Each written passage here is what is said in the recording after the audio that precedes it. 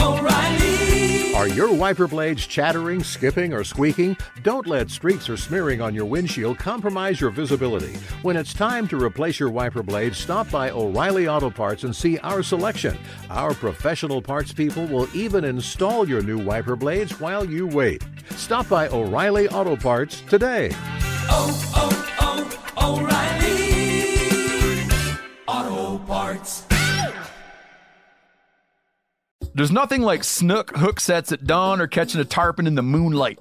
Find your next fishing trip made easy on fishingbooker.com and experience the magic of the Sunshine State or any other destination on your fishing bucket list. Book a blue water adventure in search of sailfish or go snapper fishing with the kids. With over 6,000 captains and trips to choose from, planning your next one just got a whole lot easier.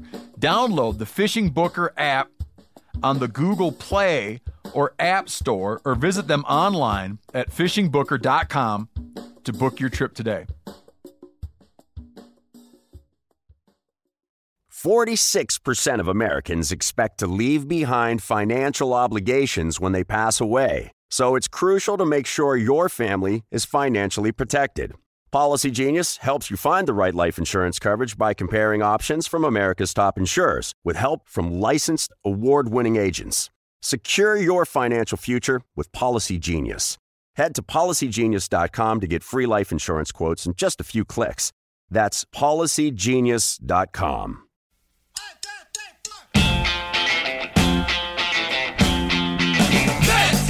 Well, you know what, Bass Pro? I've breed fish since I was 9 years old. You can kiss my expletive. All of a sudden, this 70 or 80-year-old lady comes around the corner with her fist cocked back all the way to Japan. Fresh ambergris is described as having a marine fecal odor. If you got to check your friggin' line right away, I know we're going to be doing some softcore stuff. Good morning, degenerate anglers, and welcome to Bent, the fishing podcast that just got a couple of stripers we'll be bringing in for dinner. Won't be long, and otherwise haven't seen anything yet. I'm Joe Cermelli. You like that? Nolte, and that was a solidly obscure as well. Jaws reference there. Well done, my friend. Yeah, man.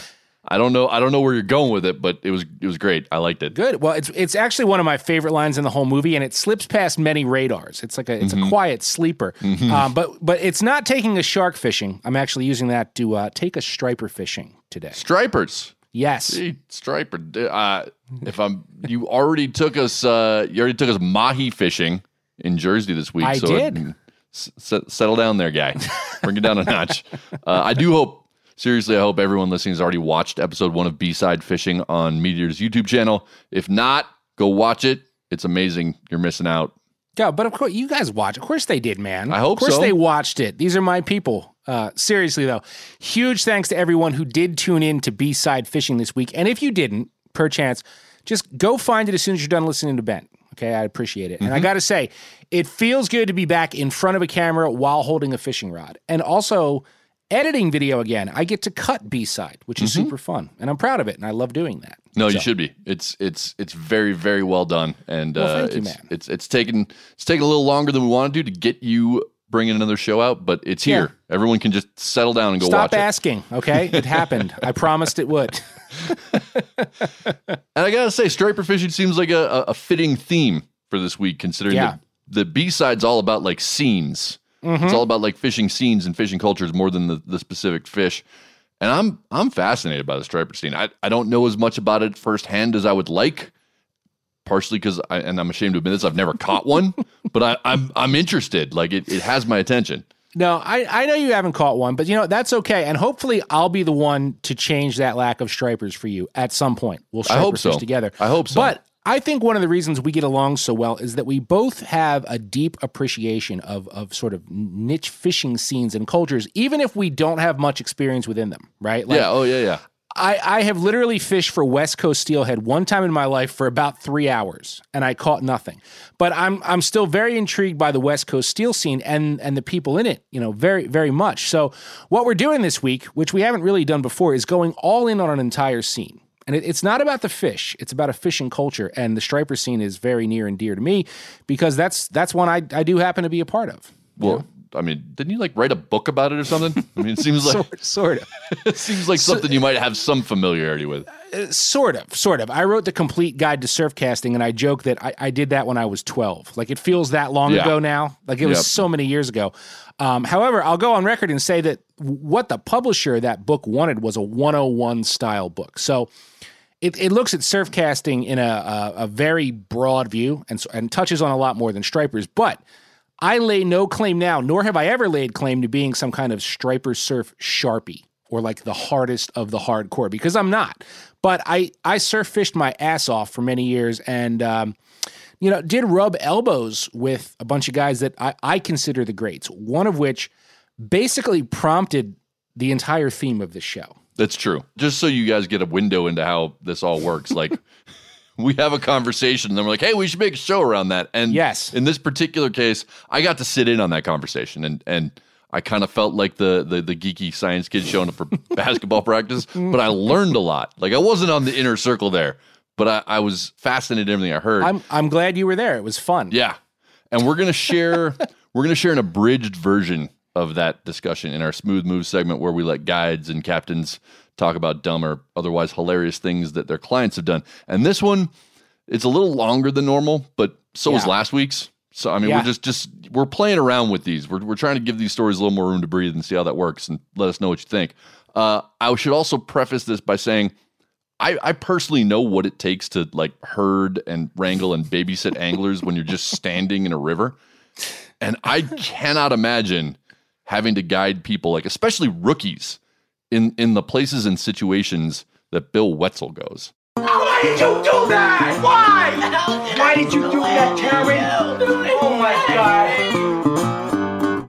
So joining us today on Smooth Moves, somewhat of a legend in my area, Bill Wetzel is here with us. And Bill, you are like the dude in the Northeast surf scene, are you not? Like kind of like the Godfather. Would you call yourself the Godfather? No, I'm just a fisherman. I've been doing it a long time, just a fisherman like anybody else. Montauk is my home. Like anybody else, I just know more than everybody else. Where I like to fish. Exactly. But I mean, be that as it may, you're the guy behind Surf Rats Ball. I mean, everybody who surf fishes from Massachusetts to Jersey knows who you are. And why I'm so excited to have you on is because we've had so many different kinds of guides, offshore, fly guides on Smooth Moves. But I mean, people pay you to take them surf fishing, and like not on a quiet beach somewhere. Like, you are the guy who will take people to famed spots like the Montauk Rocks, big league surf fishing where you're swimming out to rocks in the dark, crashing surf, dangerous situations. So I figure you had to have seen some shit in doing that for how long has it been? 22 years, you told me? Something like that, 22 years. And you believe people friggin' pay me for this? I'm yelling at them. I'm screaming at them. Get off the rock. Get on the rock. And they freaking pay me to be yelled at. Yeah. Well, and I have to ask, because I've played this game. I grew up around here. Like, how do you vet somebody who comes to you and is looking to be guided, like knowing what they're going to get into? Is there like sort of a process for like, yeah, this guy can probably hang. This guy I don't want anything to do with. What do you do? Well, the phone rings. Like if you get somebody's booking, the phone rings, and the first thing I ask them, how long you been fishing? And then I'm like, how's your agility? How old are you? All those questions. And they're like, oh, I'm like, and then if you want to book a trophy trip, my standard question is, can you stand on a rock about 150 yards out into the water in the middle of the night with a 30-knot wind coming in your face, 6 to 8 foot sets pounding on you? And if your answer is no, then you can't do a trophy trip, but you can do a regular trip, So, and then I'll ask, the equipment questions are big. What kind of equipment do you have? What kind of line do you have? I don't know. Let me go check my line. If you got to check your friggin' line right away, I know that, we're going to be doing some softcore stuff. You know what I mean? We're not going to be out on the friggin' rocks most likely. I will push your ass hard. If I feel that you're capable, I will push your ass. Even at my age, I will still push your ass, even if you're 22 years old. This sounds more like a personal training session than a fishing trip. That's like that's what I'm hearing. Oh, speaking of this, I got a quick story if you want to hear it. That's what you're here for, man. Tell us a story. So I just thought it just popped in my mind. So I used to take this guy out. He was from France all the time. He's a good guy. Loved him. He booked me several times. This is many, many years ago. I was 43 at the time. Now I'm 56. So one night we had a nor'easter roll in, and it was blowing like, I don't know, like at 45 knots, you know, piss and rain, new moon. It's like 1 o'clock in the morning, and we're getting ready. And I don't know if you're familiar with the south side of Montauk. I fished it, yeah. Yeah, so we're going into the south side of Montauk with like a 45 knot northeast winds, huge water. The water's like, you know, I don't know, like 6 to 7 feet, you know. And we're getting ready, and he goes, "Hey, Bill, how old are you?" I go, 43. 43? That's old. I can't believe you're like an old man. He was like in his 20s. I'm like, oh, yeah, mother. I was like, I'm going to show you how old I am tonight. I didn't say that, but in my head, I just like snapped, man. I freaking snapped. And I took him out, and, you know, I said to myself, I'm going to be aggressive as I possibly can. I'm going to do exactly what I would do personally. So we start walking out. I can tell he's behind me. He's like, "You sure this is all right, Bill?" Now you got to realize it's in the middle of the night. It's a new moon. So on top of the rain, it's pissing rain, on top of the big northeast winds and the big water, it's completely black because it's the new moon on top of it all, you know. So you can't see anything. And he's going, "Bill, you sure about this?" I'm like, "Yeah, get your ass out here. We're going." So, and we get halfway out. We're about 50, 60 yards out, and there's peanut bunker everywhere, man. Peanut bunker getting washed off the reef into the deeper water. And I'm just like bugging. And that just like pushed me even harder. So I'm like, so I just kept going and going and going. I see him behind me. And this is the same damn spot on a nor'easter. I almost lost a customer. So, we were out there, and we're not getting shit, and I'm like screaming, you know, through the roar and everything. I can't believe we're not catching fish. I just can't believe it. This was like, I don't know, like mid-October, and we were out there in the surf, I guess, for an hour and a half or so. You know, we start walking back. I'm like, all right, next spot. We're going to go on the south side again. We're going to walk about a mile in. He's like, hour and a half, dude. He's like, "I'm done, man. I'm exhausted." I'm like, "Oh, yeah, motherfucker." I dropped him off, and I went fishing. You know? I don't know if he booked me after that night again. You know? I mean, he always booked me. He was good. I mean, we were booking, like, I don't know, 7 or 8 trips a year with him. I think he'd moved, though. I think he went to France or something. Really nice guy. Did you catch anything when you went back out by yourself? No, I walked about a mile and a half. I went way back in, and I'm like, oh man, this is the perfect conditions. You know, I went to a really risky spot, especially in that, and with my waders in a wetsuit, and didn't catch anything that whole night. Man, there's bait everywhere too. I still, you know, those kind of nights haunt you, man. Yeah. Oh, yeah. I thought that was going to go another way. I got to admit, I thought it was going to be like you dropped him off and then you went out and just wailed on him. Well, no, I've done that too. Does that happen often, even if it's not bad blood in the beginning? Like, do you just take guys out frequently at night and who are just like, I can't do this? I mean, does it happen a fair amount? Oh, yeah. So, like, I'll take a guy out, and we'll get out on the rocks, and first thing I tell him, especially if I know, you know, they might not be capable and it's their first time. I mean, you got to realize it's like 11 o'clock, 12 o'clock, 1 o'clock in the morning. And usually with a guy like that, I've already went through the steps and went through the easy stuff.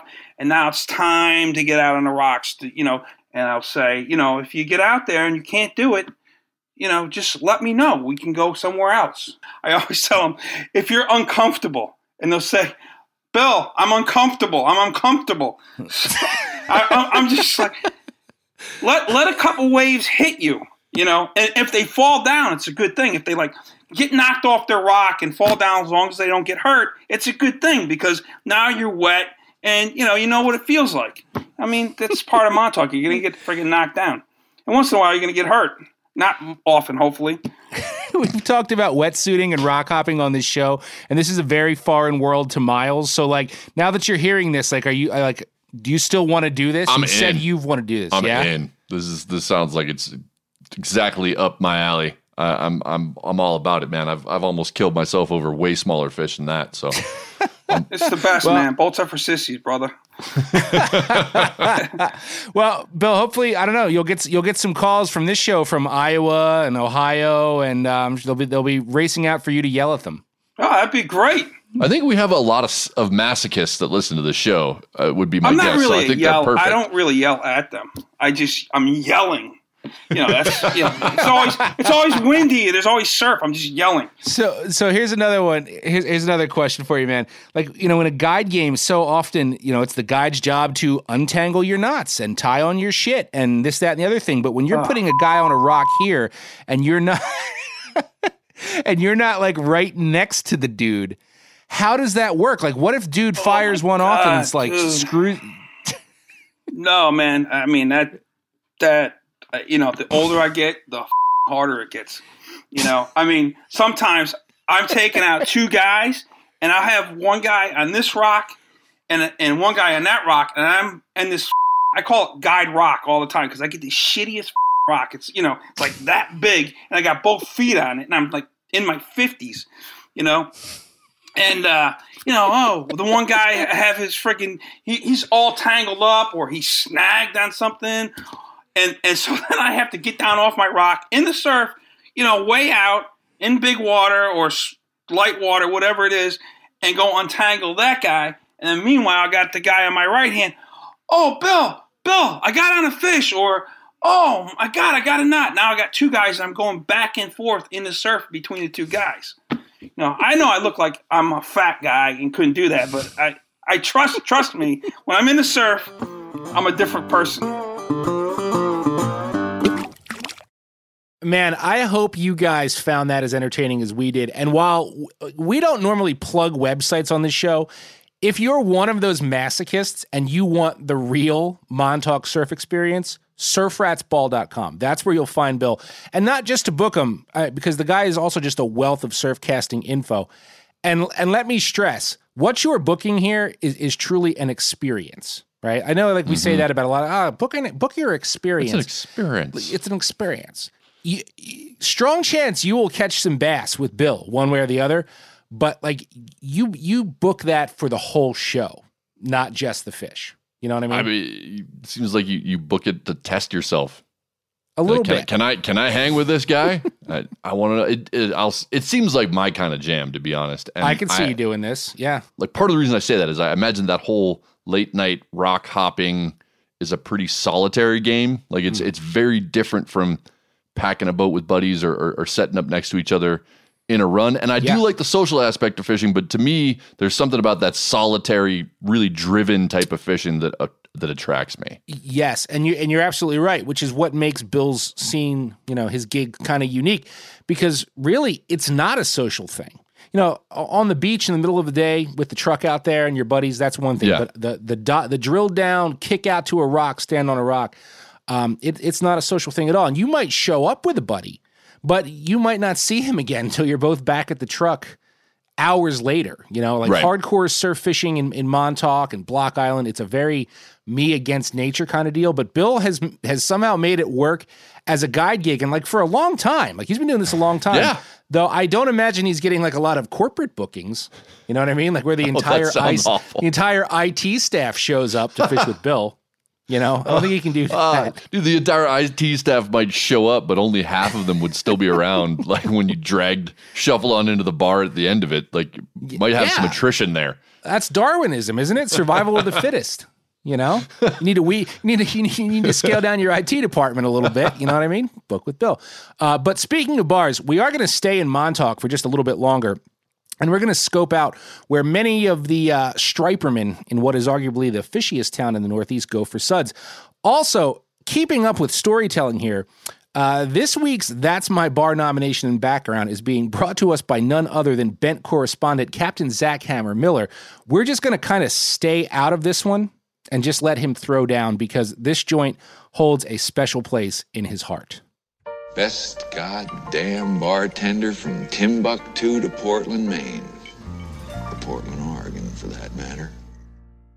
This is Captain Zach the Hammer Miller of Throwdown Fishing Charters. And I am here to tell you, if you were ever fortunate enough to roll through Montauk, a.k.a. the surf fishing capital of the world, that you have to stop at one of the best bars I've ever been to in my life, called Liar's Saloon. It has everything you want in a little crappy dive bar at the end of the earth. It has a jukebox you could still play Pantera on, a foosball table that sometimes eats your coins, and some rickety bar stools and some very, very scary bartenders. For instance, the first time I was going to Liar's, it was about 2 a.m. and we were stumbling up from our motel just down the street, and we heard it was the only place that was open in town. And as we made our way through this giant dirt parking lot, there was a bunch of people on this wooden ramp that leads up to the bar, and they were outside smoking and having a drink and just hanging out.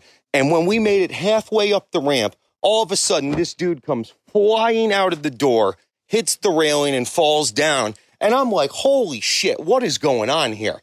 So the dude gets up, and all of a sudden, this like 70 or 80-year-old lady comes around the corner with her fist cocked back all the way to Japan, saying, I'll give you another one if you come back here again. The kid keeps talking his shit, and the lady punched him square in the friggin' face again. It was absolutely unbelievable. And from then on, every time I'm up there, they could have all my money. They could have all my time. They could have all my lies. Their foosball table could eat all my coins, and their jukebox could take all my tokens for Pantera. What else do you want in a place that looks like it's better situated with Mark Wahlberg sitting at a bar in the perfect storm than Liar's Saloon? I feel like that was if B. Arthur had a role in Roadhouse. That's how it would have gone down. Yeah, man. I want to drink there. You can't make that kind of stuff up. I want to go. I want to drink there, and I want to go with Zach. Yeah, you should. I mean, he only drinks Busch lattes, so I don't know if they serve that, but that's yeah. But you're right. It's like Roadhouse meets Golden Girls, and of course I've been there. It's a super cool spot for sure. Very iconic and very different from the wine bars and like tapas restaurants in the nearby Hamptons. Like it's a cool spot. I'll just assume there's some level of exaggeration in that story because it went down Zach. Just that way. Probably. But it's based mostly on facts. So anyway, speaking of facts, we're about to throw some at you in this week's much anticipated fish news. Fish news! That escalated quickly. Hey, so we already told you how pumped we are about B-side fishing having finally dropped this week, but listen up.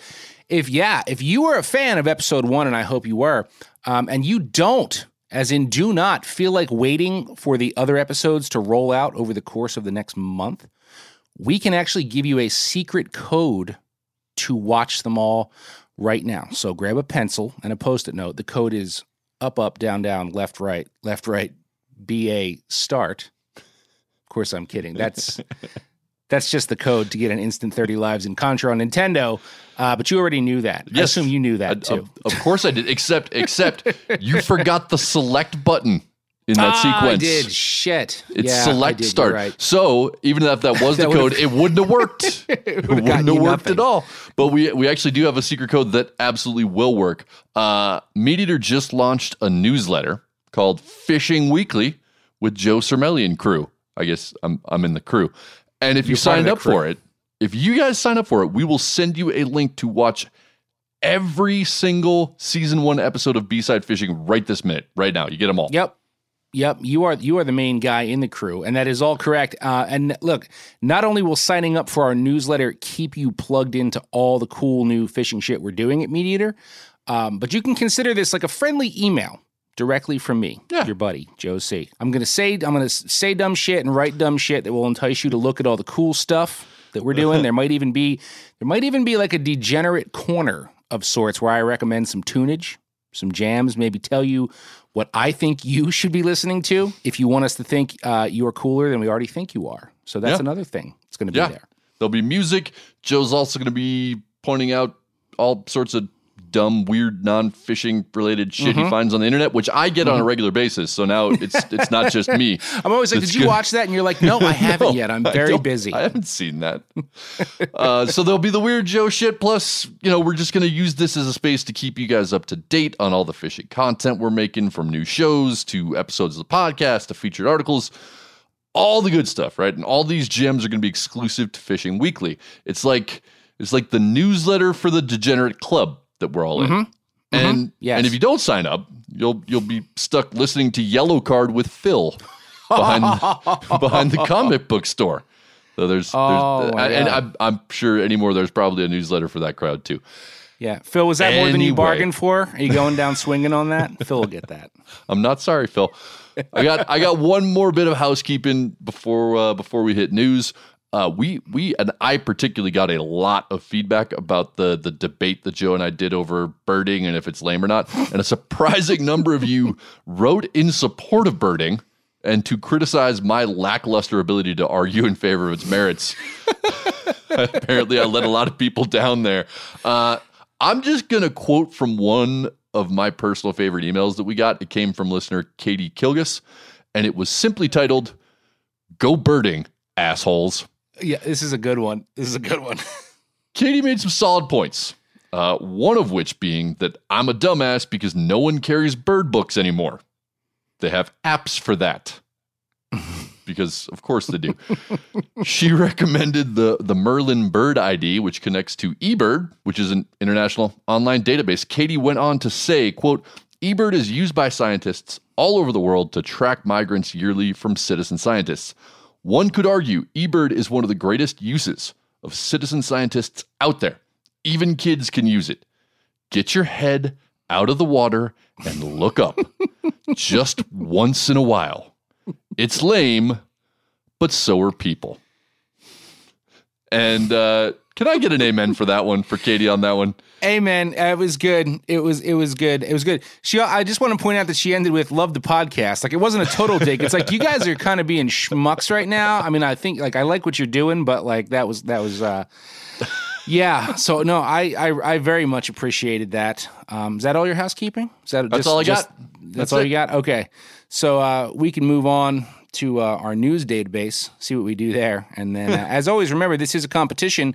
Miles and I do not know which stories the other guy is bringing to the table. When we are done, Phil, our engineer, will declare one of us a winner.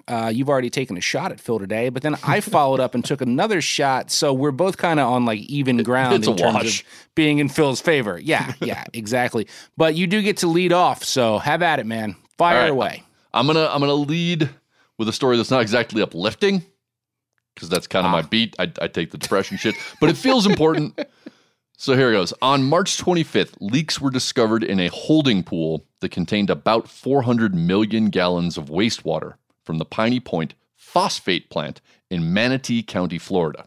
The leak worsened over the following days, prompting fears of a containment wall collapse, which would have sent a 20-foot wall of water cascading through residential and commercial areas and been a real bad deal.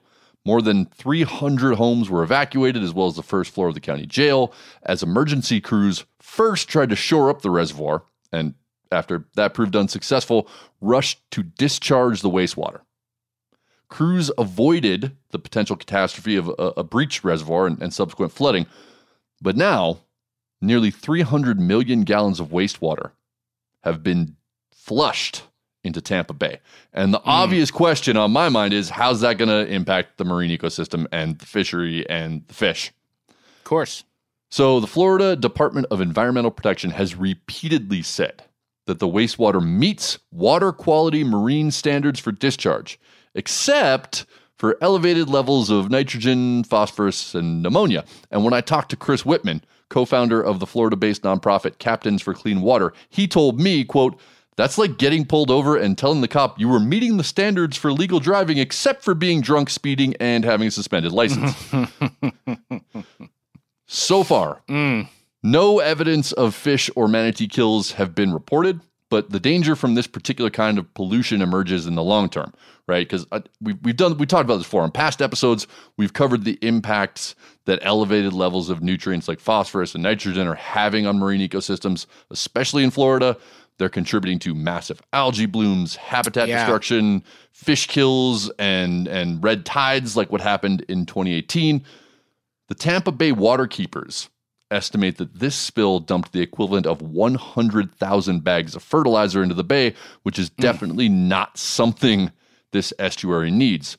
Tampa Bay's actually been a relative success story over the past few decades in terms of dealing with nutrient loading. In the 60s and 70s, much of the bay's marine habitat and seagrass were decimated by phosphate plants and sewage, but through a lot of work and a lot of money, more than 42,000 acres of seagrass has been rehabilitated. And this event threatens to undermine all that recovery. Unfortunately, we're just going to have to kind of wait and see what happens with this situation. It's not like we can't exactly predict what's going to happen, and we will follow up with you as we need to. But this incident caused me to look into something I'd never even thought about before. Before this story broke, I got to admit, I didn't know anything at all about phosphate mining. And I certainly did not know that Central Florida is the phosphate capital of the world, producing 1/4 of global supply. Oh, I didn't know that either. Right? No idea. Yeah. And like, to be clear and fair, we need fertilizer.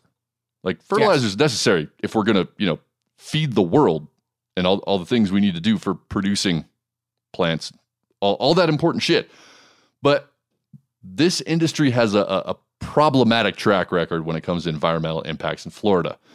The process of phosphate mining, this is way dumbed down, but it goes something like this. You extract ore from the earth, treat it with phosphoric acid to extract the useful phosphate. You're then left with a whole lot of phosphogypsum, a radioactive waste product. And for every ton of the phosphate that you're hoping to get, you produce 5 tons of the phosphogypsum waste. You then pile that radioactive material into massive towers called gypstacks and cover them in water. The result is dozens of massive lagoons all over Florida full of radioactive water that also, happen to contain high nutrient loads and heavy metals just for a little extra spice. Sure, sprinkle it in. A little Mrs. Dash on there, yeah. And it turns out, this is a part that wasn't very actively covered in a lot of the news. What happened at Piney Point was actually kind of a best case scenario. The pond that failed is one of 3 ponds on that site of the defunct phosphate mine that went bankrupt in 2001. And that pond that failed is by far the least toxic of the 3 because it holds mostly seawater from a dredging project. If one of the other 2 ponds, which are full of gypstack waste, were to have failed, we'd be looking at a much more serious catastrophe. Yeah. And just a couple days ago, Governor DeSantis announced a cleanup plan for Piney Point that could end up costing Florida taxpayers $200 million to mitigate and put back together this mess left behind by industry. And that's just one of many similar sites all over the state. And I'm going to close this segment with a statement put out by Captains for Clean Water, because I very much respect those folks and the work they do. They're locals, Floridians, fishing guides who just now work trying to protect the resources and the fisheries around their home state. They're just good people, and they know more about this than a podcast host in Montana. So here's a quote from Chris Whitman to close it out. "We need our state legislature to introduce meaningful policy that holds polluters accountable for environmental impacts like this. The Florida legislature has systematically dismantled regulations to serve and benefit special interests. These special interests, in this case phosphate mining, are profiting off of Florida's resources at the expense of our state citizens and environment. They make their profits, exhaust the resource, and then leave the mess to taxpayers. We have to see new legislation that prevents special interests from continuing this kind of bad business that exploits our state and citizens." I mean, I agree with all that, dude. And this is like it's another terrible scenario, but isn't it sad to say, like, I hear this story and I'm like, man, this is just so Florida. Like, when I think of Florida over the last couple decades, it's almost like if it's not one thing, it's another. Like, these poor guys are always just constantly fighting this battle. Yep. With legislators and just blind eyes being turned to just horrible shit happening to their ecosystems down there. And I had a long talk with Chris about this, and he made a lot of really great points that didn't make it into that story. But the thing he kept hitting on is it's not the industry's fault. Like, the industry is not breaking the law. Right. The legislature is not forcing them to be held accountable. They're just doing what they should. They're just doing good business. Right. And it is, according to him, from his perspective, the responsibility of the legislature to enact laws that put these corporations in a situation where they have to be responsible for the mess. It forces them to do it the right way. Yeah, exactly. So, no, you're right. Yeah. I get what you're saying. It's a tough spot because they're not breaking the law because the right law doesn't exist. Right. Essentially, that's what's happening. It's not that different from, the big fight that Captains for Clean Water has been part of is the sugarcane industry, and he made a lot of comparisons between sugarcane and Big phosphate sugar. mining. Yeah, exactly. For sure. Well, I'm certain we're going to have some follow up on this. Maybe we even have Chris on at some point. Love to. This is still sort of a developing story. But since we're talking about laws and Florida, that is just could not be a better transition for me. We're going to stay in Florida, and we're going to stay talking about laws in a different way. I, on the other hand, I have good news. Okay, while Florida residents, we don't know what's going to happen to Tampa Bay, you can finally sleep soundly again because after nearly a year on the lam, fugitive Daniel Armendariz has finally turned himself into authorities. And as we all know, thanks to the never-ending news coverage, Armendariz is the criminal mastermind wanted for diving into the tank at the Gulf Coast Town Center Bass Pro Shops in May 2020. I can feel the sigh of relief being breathed around the country right now. How did I miss this story? So, according to this story, this is from newspress.com, this incident occurred on May 10th, 2020. Armendariz has said repeatedly, this is what he says, it just kind of happened. Oh no. So that was the reasoning, as if to suggest the mood just struck him. And per the story, he swam across the huge tank's expanse, hauled himself out, and then ran dripping wet out of the store. Okay. So I really enjoyed this one, by the way. So it's just going to get better. So I think it's safe to say that the 28-year-old Armendariz thought this would just be like, haha, funny. But no, like the authorities wanted him and they weren't going to let up, right? And he was quickly identified as the tank jumper on the Facebook page, Southwest Florida Crime Stoppers, and charged with trespassing. But instead of turning himself in, he just ducked the cops and blabbed on the internet about the whole thing. So here's a post Armendariz apparently put on the Facebook group Florida Boys with a Z, Hunting and Fishing. All right. Also, this post confirms this incident was not his first dust up with the law. Okay. So, shocker. Expletive. I'm tired of you looking for me like I'm some most wanted fugitive over a little tank dive. 10 question marks. LOL. Come on now. Well, you know what, Bass Pro? I've breed fish since I was 9 years old. You can kiss my expletive about the $3,000 decontamination expletive. Yeah, I expletive diving in, but who doesn't want to dive in that beautiful tank, and who has been blasted this hard and charged with felonies? 10 question marks. I can't even read this. Since all you authorities want to blast me like I'm some nasty criminal and offer awards, well, guess what? Get to working even more because I'll turn myself in when I'm ready. You guys have put me out to be a drug-dealing, robbing, aggravated, battering criminal, but guess what? I beat all those charges. So that's wrong, expletive. Man, it is what it is. SMH, you guys are pathetic. Expletive. This was printed in the news story, the whole entire passage. That is gold right there. Isn't that gold? Well, guess what? Armendariz was arrested nearly 2 months later on the charges of trespassing. How did they finally get this guy? Well, the sheriff's office received a call for service stating Armendariz was on his way to the Days Inn on South Cleveland Avenue threatening to shoot someone. He was at the motel the morning of July 1 near a vehicle containing a pump-action shotgun and more than 200 rounds of ammunition and charged with 2 counts of resisting arrest. Now, not surprisingly, he failed to appear in court twice in the months following his arrest, most recently in February, and pulling another ace out of his deck, He moved to North Carolina, which could not extradite him back to Florida over bench warrants. But I guess the heat was finally getting to be too much because nearly a year after ruining what already sounded like a fairly shitty existence to swim with some bass and catfish, Armendariz is back in Florida and ready to face the music. He's gotten a lawyer, likely, I'm just going to say by way of a billboard on some Florida back road. And this is the only quote in the piece from his lawyer, right? We hear from the lawyer one time, and he just says, "We will take care of these warrants. We'll probably just go in, ... and figure it out from there." So what's the over-under that meth is somehow playing a role in this whole thing? There's no question. It sounds very methy to me. I mean, Better Call Saul is all I can think for this dude. Yeah, that's exactly. So I will say, I mean, look, it sounds like dude's into all kinds of bad stuff. Like he's not like a nice dude, but there's also that little baby part of me that feels for him. It's like, okay, I did a goofy thing. I jumped in a tank and like, you guys are really going to like go this hard at me for that. But like, yeah, they did. Like I'd like to think that it's all the other things that are making them go hard at him. Maybe I'm wrong.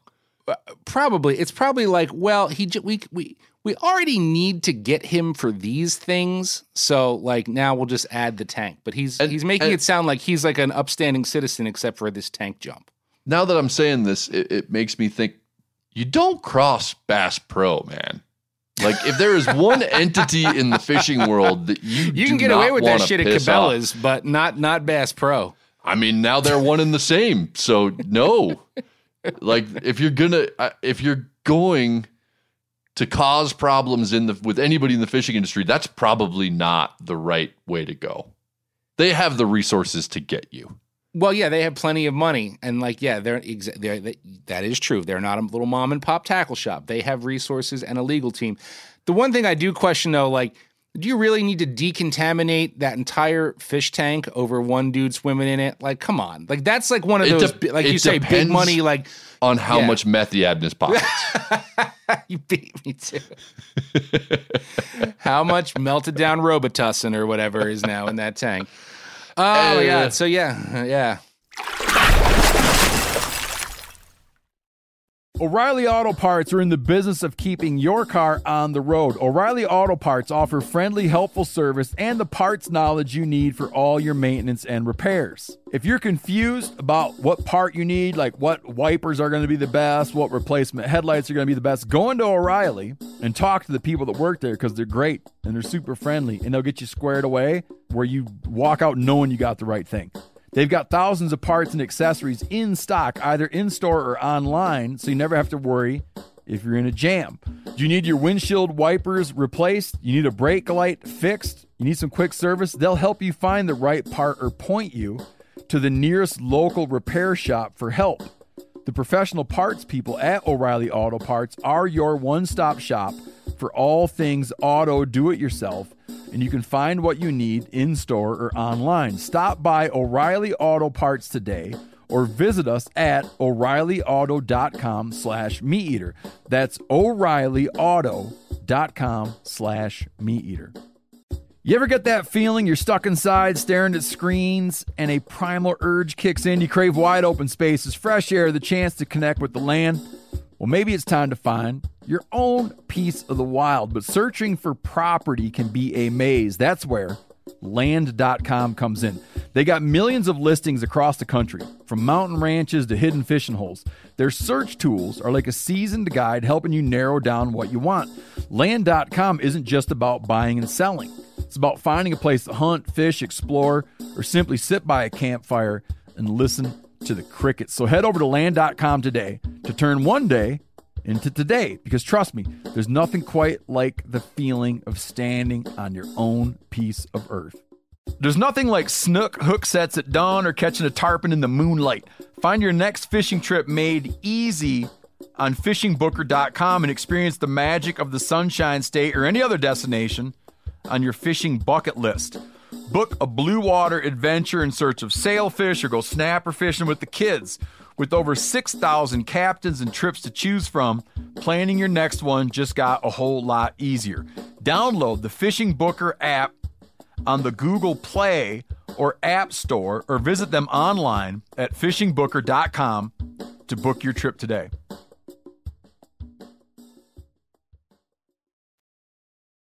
Speaking of substances that are worth far more than they probably should be at street value, Joe, have you ever heard of ambergris? I actually do happen to know what ambergris is. Yes, you do. You do. You want to take this? I don't want to take it. I could tell you. I could tell the people what it is. Yeah, let's do that. To the best of my knowledge, it's giant gobs of like petrified, solidified whale vomit that is worth shitloads of money if you know where to find it. And I know a guy. I don't know, but I know a guy. So that is straight up right. It is a dense, waxy substance formed by the bile ducts in the intestines of sperm whales, and sperm whales only, not all whales, just sperm whales. Okay, so you didn't know that. And how about this? Giant squid beaks have been found within chunks of ambergris, and the theory goes that the substance prevents sharp, undigestible objects like that from rupturing sperm whales' intestines, right? Because they eat cuttlefish and giant squid, and they can't digest the beaks. So the theory is that this substance, they evolved this substance to kind of wrap up the sharp bits so it didn't cut them up from the inside out. Yeah.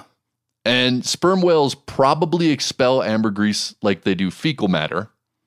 But if the mass is too large, they may vomit it up instead, hence the whale vomit thing.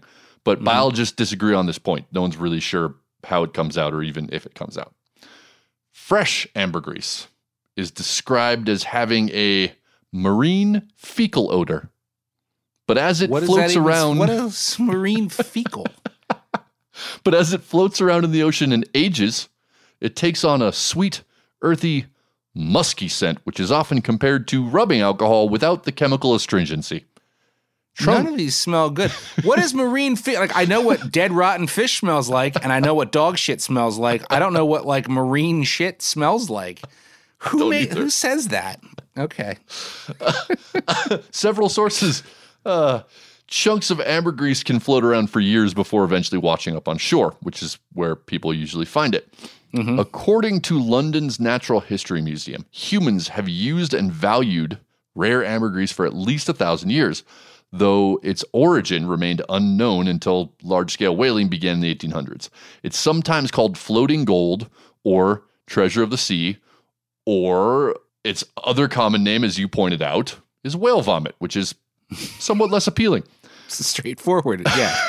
Early civilizations used ambergris for all kinds of applications, but it was highly prized as an aphrodisiac. And throughout the past few centuries, it's remained valuable because it contains ambrine, I think that's how I'm supposed to pronounce that, which is added to perfume to make the scent last longer.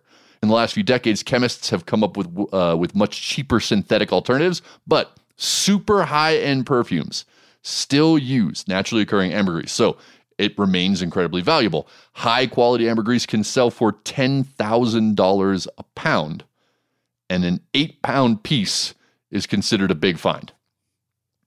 But last February, a group of Yemeni fishermen lucked into a serious chunk of this stuff. I got to preface this by saying life as a commercial fisherman in Yemen has never been like what we would consider cush, comfortable, or easy. They don't have a PS5. Yeah. No. These guys take really small vessels out in the Gulf of Aden, which is this water that connects the Red Sea and the Arabian Sea, and on like a particularly great outing, like if everything goes right, they're out for a few days and they come back to market with a full boat and everything goes perfectly, a Yemeni fisherman might earn the equivalent of $50 each time, like when they really score. Yeah. Right. But since civil war broke out in 2014, that already hard life has become like nearly impossible. 2/3 of the 30 million residents are relying on humanitarian aid right now. And it's really tough for fishermen because many parts of the Yemeni coast are war zones. So fishing is prohibited in certain places, and even unrestricted areas can just erupt in conflict. Like, it's a bad deal. So the fishermen who found this ambergris in the story are from the village of Al-Qaisa, I believe. An area. Correct, yeah. Oh, okay. An area in the southern Aden province. And that zone, like, this is important context, that zone they're in has less fighting and fewer restrictions. And on the day that they struck whale gold, They just happen to have this other guy on board with them who's from a village further north. And this guy had fled the war to a safer part to earn a living. He was also a fisherman, but he's like, I can't fish my homeland, so I got to come south. He hopped on these guys' boats. They went out. And they're on their way to the fishing grounds, and they pass a large dead sperm whale that had been floating around in the area for some time. One of the local fishermen told the Mideast Eye, quote, "We had passed by that same dead fish more than once, and we didn't give it any attention, as the sea is full of dead fish."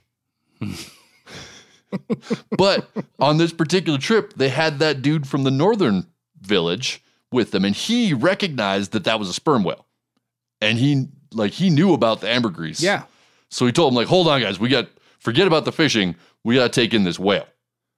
And I can imagine the conversation that went on when they're like, you want us to do what? He's like, no, we got to take in this whale carcass. Are you getting to the legality of this? Because, like, can you do that? I mean, over here, totally the U.S. legal. waters, like, you cannot mess with a dead marine mammal. It's Yemen, dude. Well, okay. They're not concerned about that. Like, they got bigger problems. Like a global law. I don't know. No, I'm not. It is actually legal what they did. I dug into that. It's legit. They're not breaking any laws. So they had to get a bunch of other boats to drag this thing in. And again, this is guys at Outsiders convincing all these fishermen, like, hey, stop doing what you're doing that you know is going to make you money. Trust me, we got to drag this whale carcass in. It's going to be great. And then ultimately, they got the whole village involved. Over 100 fishermen helped drag and dismember this just like disgustingly rotten beast up on the beach, which, again, you're putting a lot on these guys. Be like, hey, now start hacking this thing up. Yeah. How did this dude, like, isn't it also a gamble? Like, did he know? Like, how do you know there's going to be, know. It's like getting an oyster. Yeah. You could eat 10 million oysters and not find a pearl. Like, you don't know. Only 5% of whale carcasses have this in them. And usually it's just a small amount. So wow. He had to be a very compelling dude. And it worked out because they found a chunk of ambergris in that whale that weighed 280 pounds. Oh, my God. And so then they all had to like rally together and take turns guarding that foul-smelling awfulness until they were able to like find someone to sell it to. And they sold it to a broker from the United Arab Emirates for the equivalent of $1.5 million, which they then distributed throughout the community. So, like, most families got $12,000, which is enough for a young fisherman to marry and build a house or to purchase his own boat, which is like a total game changer for these folks. That's cool. That's cool. And they distributed it, like the whole, it was a village of 1,000 families. They distributed it out. Everybody got what they needed. They bought medicines for folks. Like, it was a really great story of not just, hey, we found this thing and we pirated it and a couple people got rich. Like, they really used it to distribute funds throughout the community. And this whole fishing village is now better off for it. And it's a rare bit of good news coming out of part of the world that doesn't have a lot of good news these days. Yeah. And it came in the form of whale vomit. I gotta say, man, like, I feel like this is prompting me to do more research because there's so much more I want to know. Like, how often does this wash up? Where does it wash up most often? Like, can I find this 4th of July weekend at like my in-laws' beach house? Like, the most common place to find it is the Bahamas. And I also wonder, Ambergris Cay in Belize, is that named because like it used to wash up there more or something? Or at least it washed up there once. Yeah. But then my next question would be, if I do on 4th of July weekend, like, stumble on this, right? Like, who the hell do you call? Like, now I got to unload 200 pounds of ambergris. Like, we call the fish market? Like, who do you call? I got nothing on that one, man. Put that shit on Facebook. You know what I mean? Facebook Marketplace. If that comes up, it's definitely going to be a sale bin. I'm just saying right now. Yeah, 100%. But dude, I think that's really fascinating. I also had no idea that anybody was still using that in cosmetics and perfume. Like, that's got to be some super high end stuff. Because if you think about it, it's sustainable. You don't actually have to. I knew historically we used whale blubber for cosmetics and oil lamps, and that's why we killed like almost every whale. But the whale doesn't have to die to get this stuff. So yeah, man, I could see, especially in like the boutique world we live in, there's got to be some perfume makers, whatever they're called, that are just like, man, all about it. You must smell real good. So we'll move on from. You smell so marine fecal matter-ish. Yeah, she smelled of marine feces. Yeah. Yeah, it's a great selling point there. I'm gonna stay on dead fish here. Not a big one, but a lot of them. And this is a short story that's just gonna, I think, lead to some conversation here. It also lets me stay in crime. I'm doing the crime thing today. I'm like the CSI to Catch a Predator, America's Most Wanted for anglers today. So we already got the sumbitch that had the audacity to jump in the Bass Pro Tank. Let's move on to Catch a Criminal. Anyway, this is a short but poignant story, and this comes from Arizona's azfamily.com. Headline: Police make arrest after 1,000 pounds of fish were dumped in Phoenix. And it's such a short story. I'm just gonna burn through it. Police have arrested a suspect in connection to 1,000 pounds of fish that were found dumped along a Phoenix road on Tuesday. Police Sergeant Ann Justice said detectives were able to develop probable cause to arrest 42-year-old Russell Omar Howard Thursday. It started when police were called to the area of 15th Avenue and Pinnacle Peak Road for reports of illegal dumping. When officers arrived, they found a large pile of trash, including several dead fish. Arizona Game and Fish confirmed to Arizona Family that at least 1,000 pounds of carp and gizzard shad, boxes, and trash from a spearfishing tournament at Lake Pleasant over the weekend were dumped in the area of 15th Avenue and Pinnacle Peak Road. And this dude now faces 1 count of criminal littering, which is a Class 6 felony. So I did a little research into Lake Pleasant spearfishing, didn't know anything about it. And this is a big deal there. Like, it's a fairly big tourist destination. It's very clear, at least from the videos I've seen, and it seems a lot of people go there to spearfish for stripers, serious dudes. And I was trying to find information on this specific tournament to see if it was judged by total weight or what. I didn't really find much, but regardless, this is very similar, in my opinion, to the Sebago Lake trout story we covered.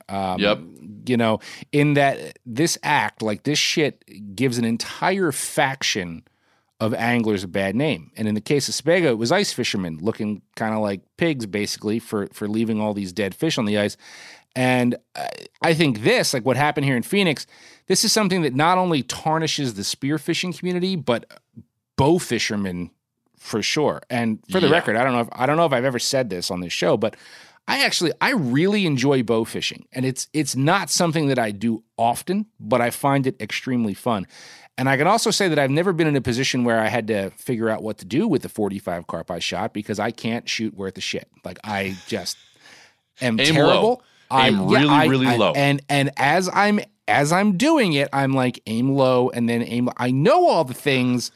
And this somehow at the last second, it just doesn't touch the fish. So this is not a personal issue that I have. But, what happens to piles of common carp, whether they were shot with a spear or arrow, is one of those things that I think people in general sort of turn a blind eye to. It's like everyone knows the vast majority of the time, those fish are probably going to be wasted. Like, not many people are finding plates for 100 pounds of fried common carp meat. Yep. But what keeps people from going overly ballistic about the sport is simply not seeing it, and one of the guys I used to shoot with, he swore that he had people eager to take his fish to eat. And again, up here on the river, you're not having 100 fish night like you would in Texas or where, it's just not, you don't shoot that many fish.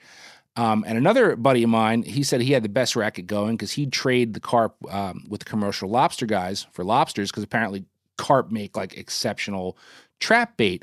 But I would do that all day. Exactly. The lobster guys say that, man, common carp is terrific lobster bait for their traps. But I mean, look, I never saw any of that with my own eyes. I trusted that was the case because these were buddies of mine. And that made me sleep a little easier after my 1 or 2 boat trips a season. And I don't want to make it sound like I was overly upset about taking a few carp out of the river. But I mean, I'm a rod and reel guy first that mostly catches and releases, which is why I would never bow fish like twice a week all summer. Like, it's too much. Like, a trip here and there every once in a while, I can get behind that.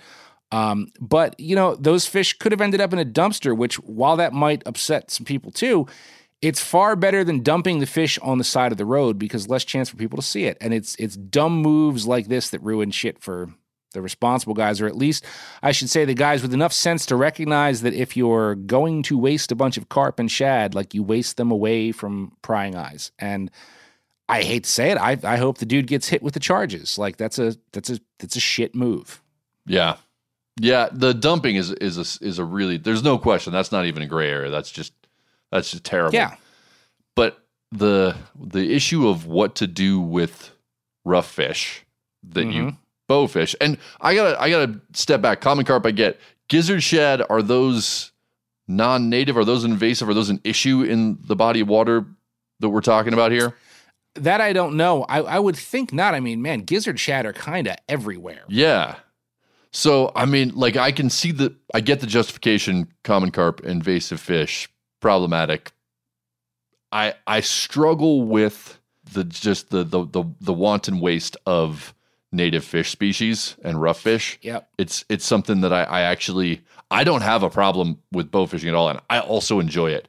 But I don't do it very often, partially because I'm like, man, if I shoot a couple carp, the hell, I mean, you put one in the garden or whatever, in a buddy's garden. Exactly. Because as we've already talked about in the show, I've never successfully done that. But what do you do after that? Like, I don't necessarily want to eat them, and I don't want to have to figure out what to do with them. I recognize that is it legal to throw them away in a dumpster? I don't actually know the answer to that question.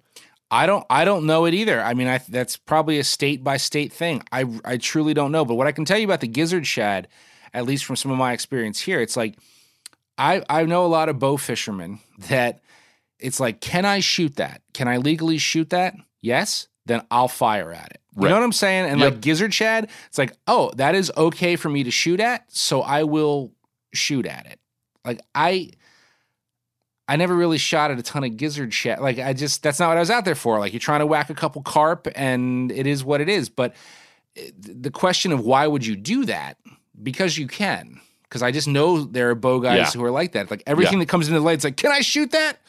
Well, yeah, boom. Like, and it's hit. You know, and this is, and I know I hit this all the time, but this is where it brings me back to the big mouth buffalo thing, which we all know. Absolutely. I'm fully obsessed with big mouth buffalo, I admit it, and I'm not excited about them being such a popular target for bow fishers because I want them to be around for other reasons, because they're part of the ecosystem and because I want to catch them in other ways. I get harvesting a few of them because I know they're delicious, and great. If that's what you're doing, do it. It's legal.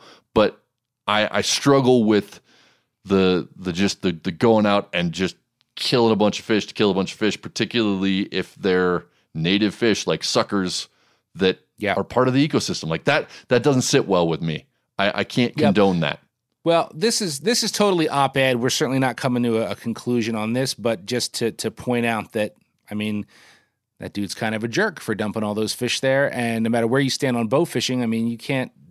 That is exactly the kind of thing that gets hackles up in the sport. It makes us look bad. I'm sure it makes us look bad. So I'm sure, hey, you know how to find us, Ben at themeateater.com. Weigh in, let us know what you think.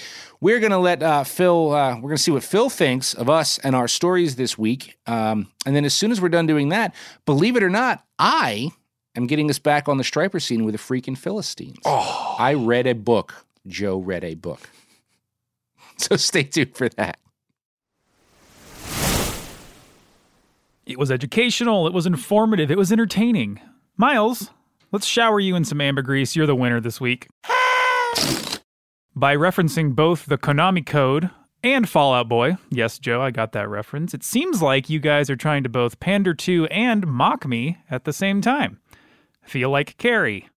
If you guys end up crowning me prom queen next week, I swear to God, I will not even wait for that pig's blood. I will f*** you up. What's a Philistine? It's a guy who doesn't care about books or interesting films and things. Then I'm a Philistine. When David DiBenedetto's On the Run hit bookstore shelves in the early 2000s, my soul was crushed. And at the time, I was in college, often fighting to stay awake in class because I'd been surf fishing all night or skipping it entirely to catch the right tide on some North Jersey jetty. I was also scheming about how I'd get my break in the outdoor journalism game, and one night it hit me. How cool would it be to follow the entire striped bass migration up and down the East Coast and document it? It had never been done before. That is until DiBenedetto did it and wrote an entire book about it. I got over it pretty quickly, though, and I even wrote DiBenedetto an email telling him how jealous I was, but also how much I loved the book. Because in my opinion, despite there being several other great books about the striper scene out there, none came close to capturing the entirety of it so beautifully. Growing up in the 90s, striped bass were almost non-existent. To me, they were mythic and unattainable, and their rebound coincided with that point in my life when you're just old enough to do whatever the hell you want, and also when you had very little responsibility. And I was already in love with chasing stripers, but On the Run made me feel like I was part of something so much bigger. On the Run kicks off in Maine on Labor Day weekend 2001, just prior to the attacks on September 11th. And it ends in late November on the Outer Banks of North Carolina. But what happens in between has less to do with fish and much more to do with people. DiBenedetto spent time with all the most notable characters in every faction of the striper scene, and plenty of less notable people fighting to preserve these fish or fighting to make a living catching them. Every new person he encounters presents a new perspective and new adventure. DiBenedetto famously opens the book terrified as he skishes with Paul Melnick, a Montauk local that swims out and drifts hundreds of yards offshore while dangling live eels. He gets to witness legendary surfcaster Tony Stetsko almost come to blows with another angler on the beach that crowded him. And he sits down with former world record holder Al McReynolds and learns that catching such a coveted fish may have been more curse than blessing. And in one of my favorite scenes, he rubs elbows in a Rhode Island bar with a group of guys I idolized as a teen surfcaster. He's brought to this bar after diving with well-known spear fisherman and underwater videographer Mike Laptew. Here's a taste. When we arrived, Laptew spotted a few trucks in the parking lot with fishing rods locked on their roofs. "Looks like the gang's here," he said. Inside, where the yuppie decor seemed more suitable to a gathering of sailing skippers, Laptew told the hostess, "We're with the group that smells like fish." At the table, everyone went by their handles from the site Stripers Online. The group consisted of Crafty Angler, Tattoo, DZ, and Hab. There was also a fellow, Iron Mike, who didn't belong to Stripers Online. According to Laptew, these guys were among Rhode Island's most hardcore striper fishermen. Haberek, who was built like a linebacker and sported a thick handlebar mustache, was the center of attention. When I sat down, he pulled out a lure box full of varying-sized needlefish, long plugs that range in size from the width of a broomstick to that of a pencil. Iron Mike and Tattoo started rubbing their hands together. Most Sharpies feel Haberek's needlefish have no equal when it comes to seducing big bass. When stocks run low at tackle shops, anglers will often call Haberek pleading for a personal shipment. "You won't believe the things guys will do for these plugs. I had to stop giving out my number," he told me. When Haberek opened the box, Tattoo snatched up a chartreuse needlefish and ran it under his nose like a fine cigar. "Oh, this is real nice," he said. Cries of "plug hoe" went up around the table. Plug hoe is a term of derision for any member of SOL who displays loose morals in the quest for a hard-to-come-by plug. Everyone at the table was jazzed for the fall run. It was proving to be the best in recent memory. The bait had stayed close to shore for the past few weeks, and day-long blitzes were common. When I told the guys that the fishermen on the islands in Vineyard Sound were having a meek year, there was little sympathy. Iron Mike, a spark plug of a fellow who got louder with each beer and seemed to somehow work into every sentence, had landed a 51-pounder on a Habs needlefish just a few days prior. "It can be boom or bust in the fall, and we're booming this year," he said. I asked the group about the sharing of information on the internet. Many fishermen I had met on my trip abhorred the idea of posting secret strategies and drops on fishing websites. This gang was no different. General information was fine, but posting a report with the exact location of where you whacked the fish was a deadly sin. We all had to pay our dues. Why should some lurker who doesn't know squat have the privilege of being told where to go and what to use? The learning process is part of the sport, said Tattoo. Some members had even devised a code for exchanging information. The following day, Tattoo sent me an example. It read, "The pattern is open. You're cleared for Twinkies. It was 20 times before puke. Pink was the color of the sky in 1977. 7 times I like pink. I like to swim metal. 12 was a good year. Pukers like steel 6 times. DiBenedetto didn't have a crystal ball, but he unknowingly captured what I'd consider the last years of true purity in the striper scene. Message boards were a thing, but this was long before Facebook and Instagram. You still had to put in your time, maybe lean on a mentor, get in with the right crowd. You needed more than a photo to be considered the man or to earn a reputation as a Sharpie. Everybody and their uncle wasn't a custom lure maker. John Haberek made lures that caught fish, not fishermen, and would probably be pissed off about how much people will spend on one of his plugs these days as a collector's item. Now, Hab is sadly gone. So is Tony Stetsko. And so is Al McReynolds. But saddest of all is that the run DiBenedetto followed is gone too. Nobody catches stripers in the Outer Banks anymore. Striper numbers are on the decline, and the textbook route they once followed has been altered by everything from beach replenishment to overfishing to global warming and beyond.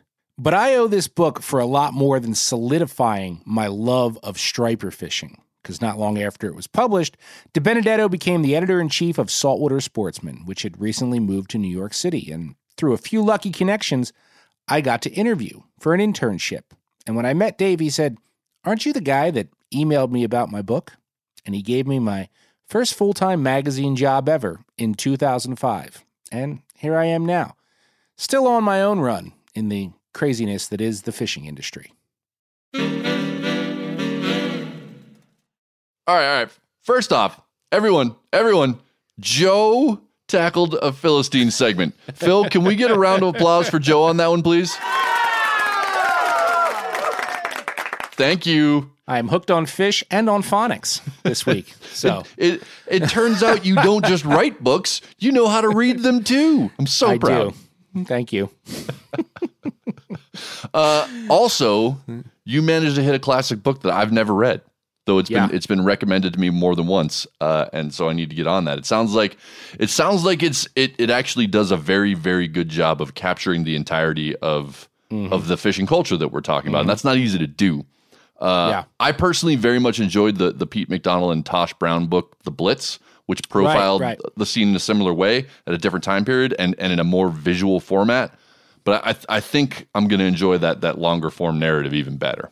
Yeah, you will. You would love this book. And the first time I read that book, it had a pretty profound impact on me. And little did I know that within just a couple years, I'd be working for Dave DiBenedetto at Saltwater Sportsman and would end up meeting, or corresponding with so many people in that book. So in a way, it's like a part of my surf fishing roots. You know Dude, this whole episode is like a little window into Joe's origin story.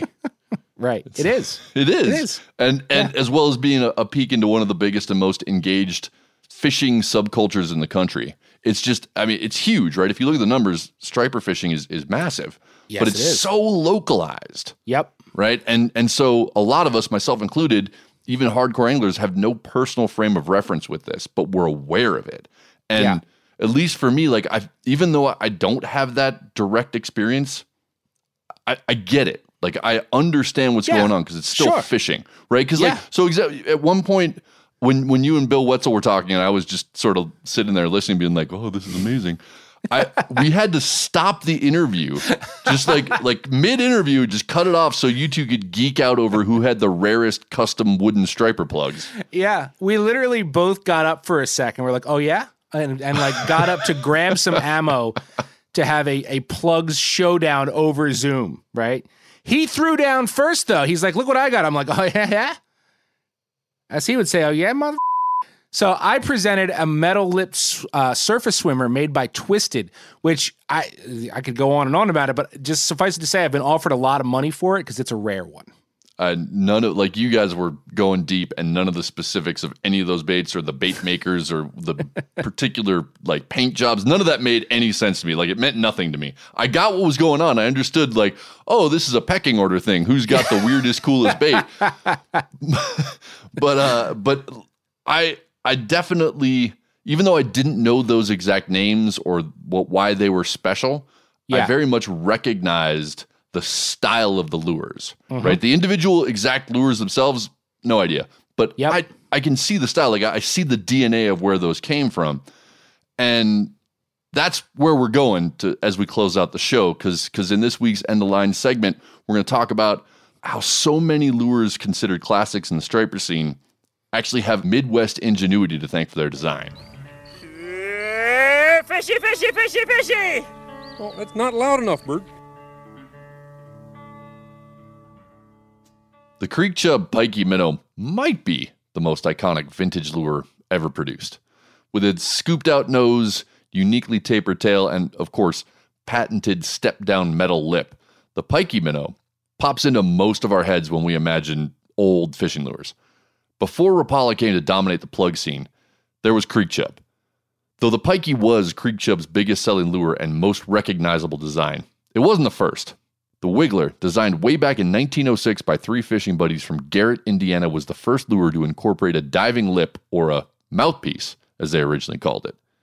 This was the first time in recorded history that an inanimate object personified the wiggle of a frightened baitfish, a minor miracle of spontaneous generation modern anglers hardly even notice. From 1916 to the mid-1960s, Creek Chub and the pikey minnow dominated freshwater fish and fishing and set a standard for lure quality never again seen in production lures.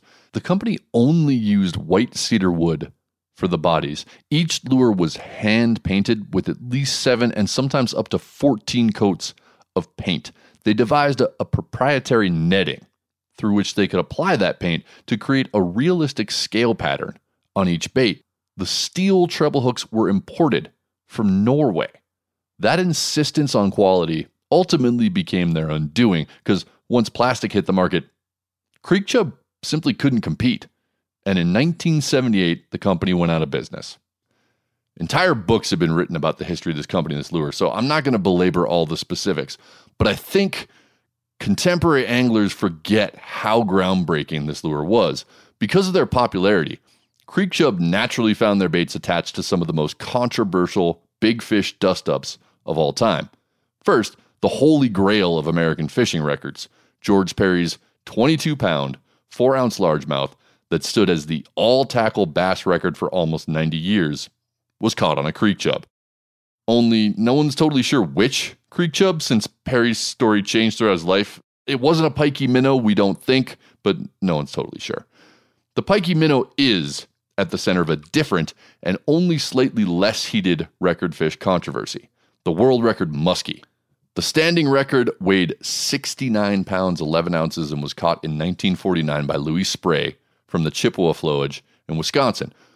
But from 1969 to 1992, the record was actually held by Art Lawton, who claims to have caught a muskie 4 ounces heavier from the St. Lawrence River in New York on a pikey minnow. In 1992, the IGFA declared Lawton's record fraudulent, stating that modern scrutiny of available evidence showed it to be smaller than its certified weight and length. I would love to digress into the churning operatic drama that surrounds these two muskie record chasers and their fish, which includes no shortage of outlaw buffoonery and alcohol-fueled transgressions on basic decency, but we're not here to talk about the muskie record. We're talking about the pikey minnow, and regardless of any BS around particular records and fragile egos, this bait may have caught more big freshwater fish than any other. By the time Rapala even crossed the pond, pikey minnows were allegedly responsible for a 20-pound largemouth in 1924, a 36-pound pike in 1927, an 18-pound walleye in 1933, an 11-pound smallmouth in 1941, and another 11-pound spotted bass in 1944. That's plenty enough to solidify its place in fishing history. That was very good, but I'm going to step in now and add a pinch of salt to your pikey history, because this is our striper show, and there's more to this story. So while everything that you just said is accurate, and the pikey has certainly solidified its place in freshwater fishing history, prior to World War II, the striper surf casting scene as we know it now didn't really exist. And if you wanted to catch them, you soaked bait. In fact, lobster tail was a common offering because lobsters were actually considered something only poor people ate back in the day. Now, there were also some metal lures and tin lures being slung around, but when the boys came home from war, surf casting, like many other scenes, boomed. Those surf casters figured out quickly that those musky and pike-sized pikey minnows were equally appealing to striped bass, and because, as you noted, they were made so well, they could also stand up to them. There was so much demand for pikeys on the coast that in 1950, Creek Chub introduced the striper pikey, an even heavier-duty version of the original. Then in 1953, Creek Chub dropped the Surfster. It had the stepped lip, similar to the pikey, but a fatter, rounder, more tapered body than a pikey, which was kind of more cigar-shaped. It was the Surfster that would become the template for many similar plugs, including those Bill Wetzel and I were geeking out about on that Zoom call of ours. Metal-lipped swimmers is the category of lure we're talking about, because they fly far in the surf, they're built to take a beating, they wobble and roll across the surface and create a really distinct V-wake. While creek chub may have had a big chunk of the market for a time, like you said, by the late 60s, the Surfster and many of their other lines had been discontinued and nobody was really throwing pikeys in the surf at all anymore. Aside from plastic lures dominating the market by then, other brands of metal lip swimmer, notably Stan Gibbs' Danny Swimmer, had sort of taken hold, partly, at least I think, because they were made in Massachusetts and striper fishermen were then and are now fiercely loyal to local plug makers. Today, there are hundreds of small shop regional builders that turn metal lip swimmers, all of which share design elements with the pikey and the Surfster. And while I know plenty of striper guys that proudly display vintage pikeys on shelves, I don't know anybody that chucks them. So you mentioned that Creek Chub went out of business in 1978, which is true, but the name was purchased by Pradco Lures shortly thereafter, and Creek Chub does still exist today, though everything now is made out of plastic. Matter of fact, in the early 2000s, in what I assume was an attempt to capture the growing surf market as striper populations rebounded, Pradco did a saltwater pikey reissue, pumping out all the biggest sizes made of molded plastic and featuring trusted modern striper colors like yellow school bus and blurple. And I remember getting a few samples and being super pumped about them, but to be honest, I don't think I ever threw them. Because when it came down to maximizing time on the beach, standing there in the surf, I trusted the beat-up Gibbs and RM Smiths and Lefty Swimmers already in my surf bag. And I think most striper guys felt the same way, and as fast as the reissued pikeys appeared, they were gone from tackle shop shelves.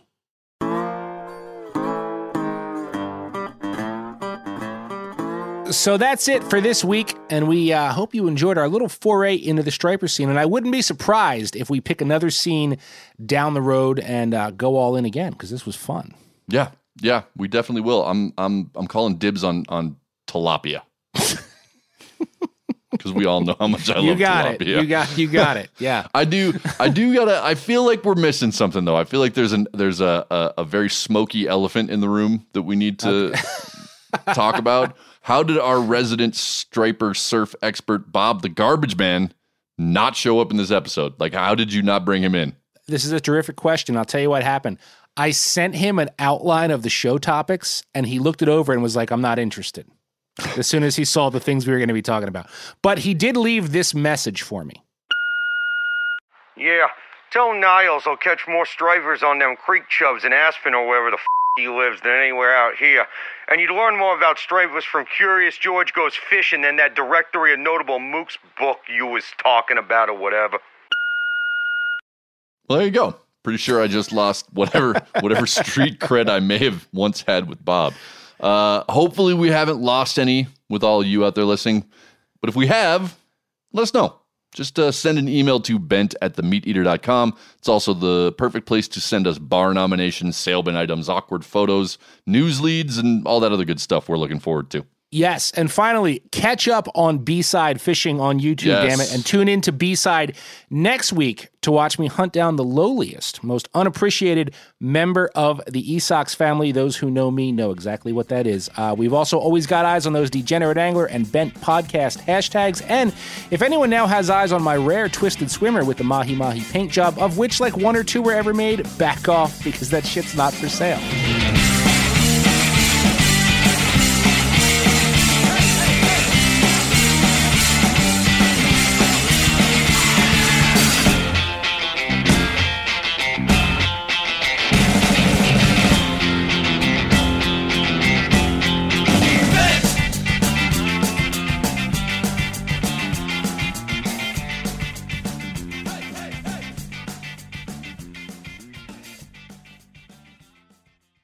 You ever get that feeling the walls closing in, the concrete jungle suffocating you?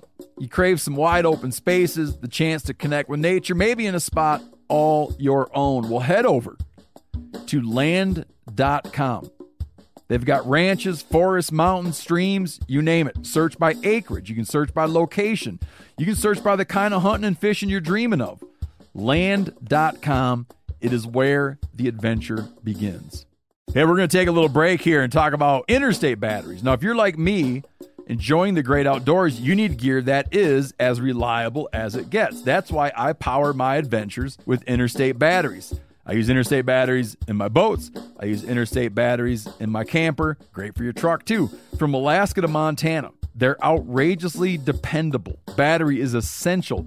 With over 150,000 dealer locations, finding one is easy. For all your vehicles, land or sea, choose Interstate. Head to interstatebatteries.com and find your power today.